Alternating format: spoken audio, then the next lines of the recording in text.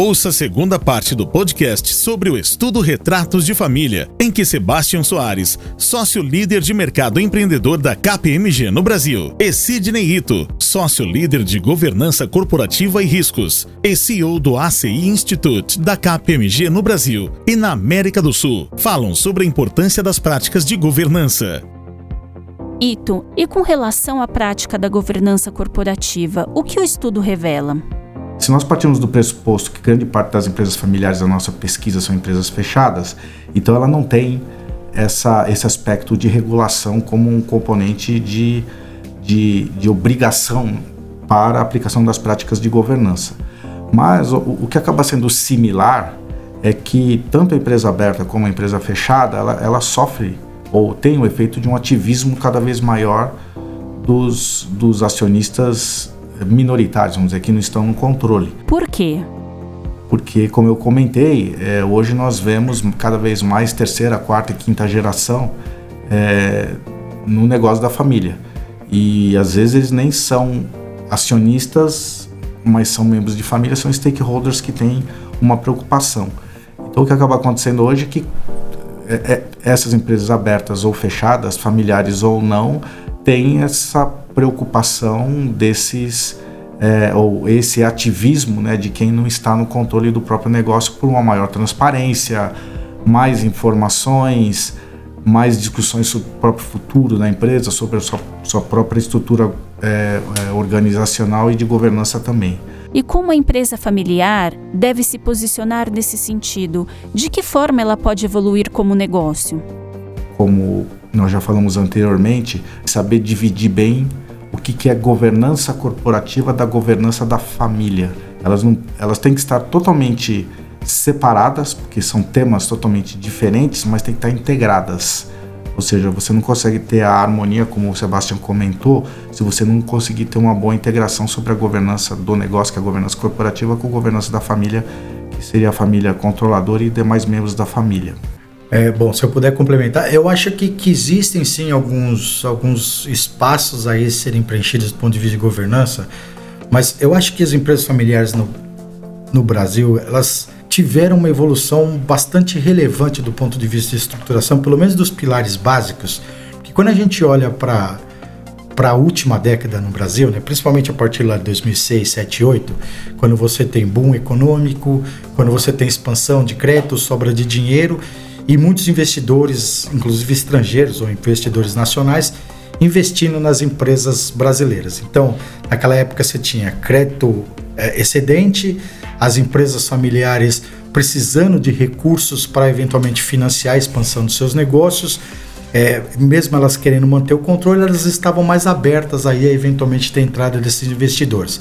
E quando você tem a entrada desses investidores, alguns dos pilares básicos de governança corporativa, eles têm que ser atendidos até por exigência desses investidores. Por isso que eu acho que hoje, princípios básicos de governança, como você eventualmente ter um processo de budget, como você ter um sistema integrado, como você separar essas questões da família dessas questões do negócio, da empresa familiar, eu entendo que já estão num estágio bastante sedimentado, já bastante avançado, porque, de novo, isso foi uma necessidade que as empresas tiveram lá a partir de 2008 com essa entrada dos investidores. E hoje continua da mesma forma, né? As empresas continuam tendo a necessidade de eventual capital de investidores para financiar a expansão e o crescimento dos negócios, e isso exige que as empresas tenham os pilares de governança efetivamente implementados, para que você não tenha desconto numa precificação, numa negociação, se você eventualmente está pensando em vender os seus negócios, ou mesmo para a entrada do investidor, a decisão do lado do investidor de entrada na empresa, passa sim por qual a estrutura de governança que as empresas efetivamente possuem. E como está a transição da gestão da empresa familiar brasileira para as próximas gerações? O próprio resultado da pesquisa demonstra essa preocupação das empresas familiares, porque o que demonstra é que há um grande percentual de gerações seguintes à geração atual, né, que é controladora ou está administrando a empresa, que não querem dar essa continuidade, né, ou ser gestor ou mesmo de controlar os negócios da empresa. E o outro componente da nossa própria pesquisa é que nós vemos um grande percentual, quase metade, de respondentes dizendo que a próxima geração também não se encontra preparada para fazer isso. Então, acho que esse é o grande dilema das empresas familiares, pensando na continuidade do negócio, na sua própria perpetuidade. E o que cada vez mais acabará ocorrendo é um próprio processo de profissionalização da gestão. Então, o que nós vemos é essa tendência das empresas familiares que, mesmo não sendo obrigadas a ter um conselho de administração, têm criado esse órgão de governança com esse intuito de que a gestão comece a ter um processo de profissionalização em linha com o que eu comentei, que muitas das vezes os sucessores ou não estão preparados ou não querem continuar na própria empresa, e aí essas gerações acabam se transferindo para o conselho de administração, pensando mais no longo prazo, pensando mais no institucional, na própria corporação, e um outro componente que é o elo com as famílias, né, que seria a governança de família. Mas por que algumas empresas familiares preferem inicialmente criar um conselho consultivo em vez de um conselho de administração? O conselho consultivo basicamente é o controlador da empresa, os proprietários da empresa, colocando pessoas externas ou mesmo membros da família, mas que não estão no controle, para discutir temas estratégicos, mas sem o caráter de deliberação, sem o caráter de decisão. E aí, à medida que esse processo avança e há um amadurecimento de todos os lados nesse funcionamento, que aí a empresa passa de conselho consultivo para conselho de administração. E qual a diferença? Quando você tem um conselho de administração, as decisões são colegiadas, ou seja, todos os membros são responsáveis por decisão e todos votam de forma colegiada. Então você não tem mais o voto do controlador único, mas sim de todos os demais. Então, para que isso funcione, efetivamente, o processo de conselho consultivo é muito importante, como eu comentei, para que depois o conselho de administração funcione de forma harmoniosa. E quanto ao nível de maturidade, Sebastian? Bom, ainda com relação à questão de governança das empresas familiares, por que eu acho que as empresas hoje já fizeram uma série de evoluções, né?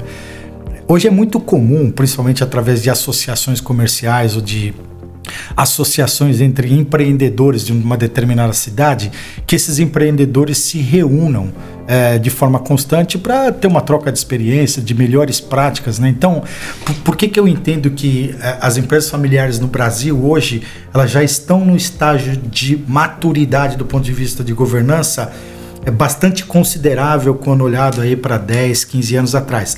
Exatamente por isso, pelo contexto que eu falei lá da necessidade de implementar por conta dos investimentos, mas porque também tem uma série de fóruns hoje onde os empreendedores, eles de fato se reúnem e trocam experiência. Então acho que tem um espaço eventualmente para ser construído, principalmente através do que o Ito comentou, de você num primeiro estágio constituir um conselho consultivo e depois você pensar em constituir um conselho de administração, mas eu acho que já teve um progresso bastante importante e relevante que foi feito pelas empresas familiares no Brasil nos últimos anos. O que a pesquisa nos mostra sobre a retenção de talentos?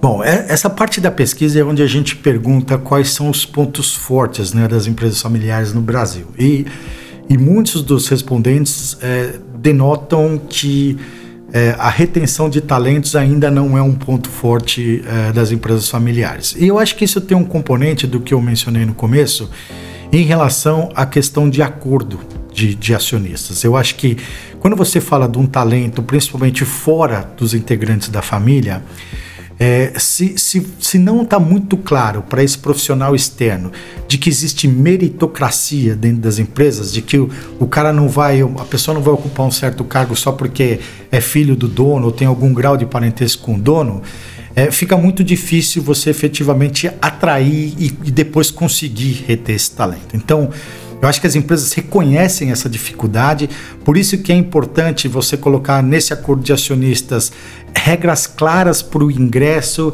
para as promoções, para aumentos salariais de todos os integrantes da família que eventualmente participem da gestão dos negócios. Sebastian, que ferramentas a KPMG dispõe para ajudar as empresas familiares a superarem os desafios identificados na pesquisa? KPMG, do ponto de vista de empresas familiares, né, quando você fala em empresas familiares, eu acho que tem 3 componentes que compõem a questão do âmbito familiar.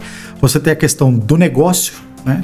Você tem a questão de família, as questões de família, e você tem a questão de gerenciamento da riqueza, né? A riqueza é essa advinda dos seus negócios. Então, a KPMG ela tem uma proposta de soluções para as 3 vertentes, né? Então, no sentido de ajudar as empresas na administração da sua riqueza, de administração patrimonial, através da ajuda na constituição de family offices, né? De single family offices, uma série de soluções na questão de negócios da empresa, do ponto de vista de eficiência operacional, na questão de tecnologia, nas questões de negócio, uma série de soluções da parte das questões tributárias e legais, das questões de sucessão e treinamentos de familiares, na questão de governança corporativa e na questão de governança de família.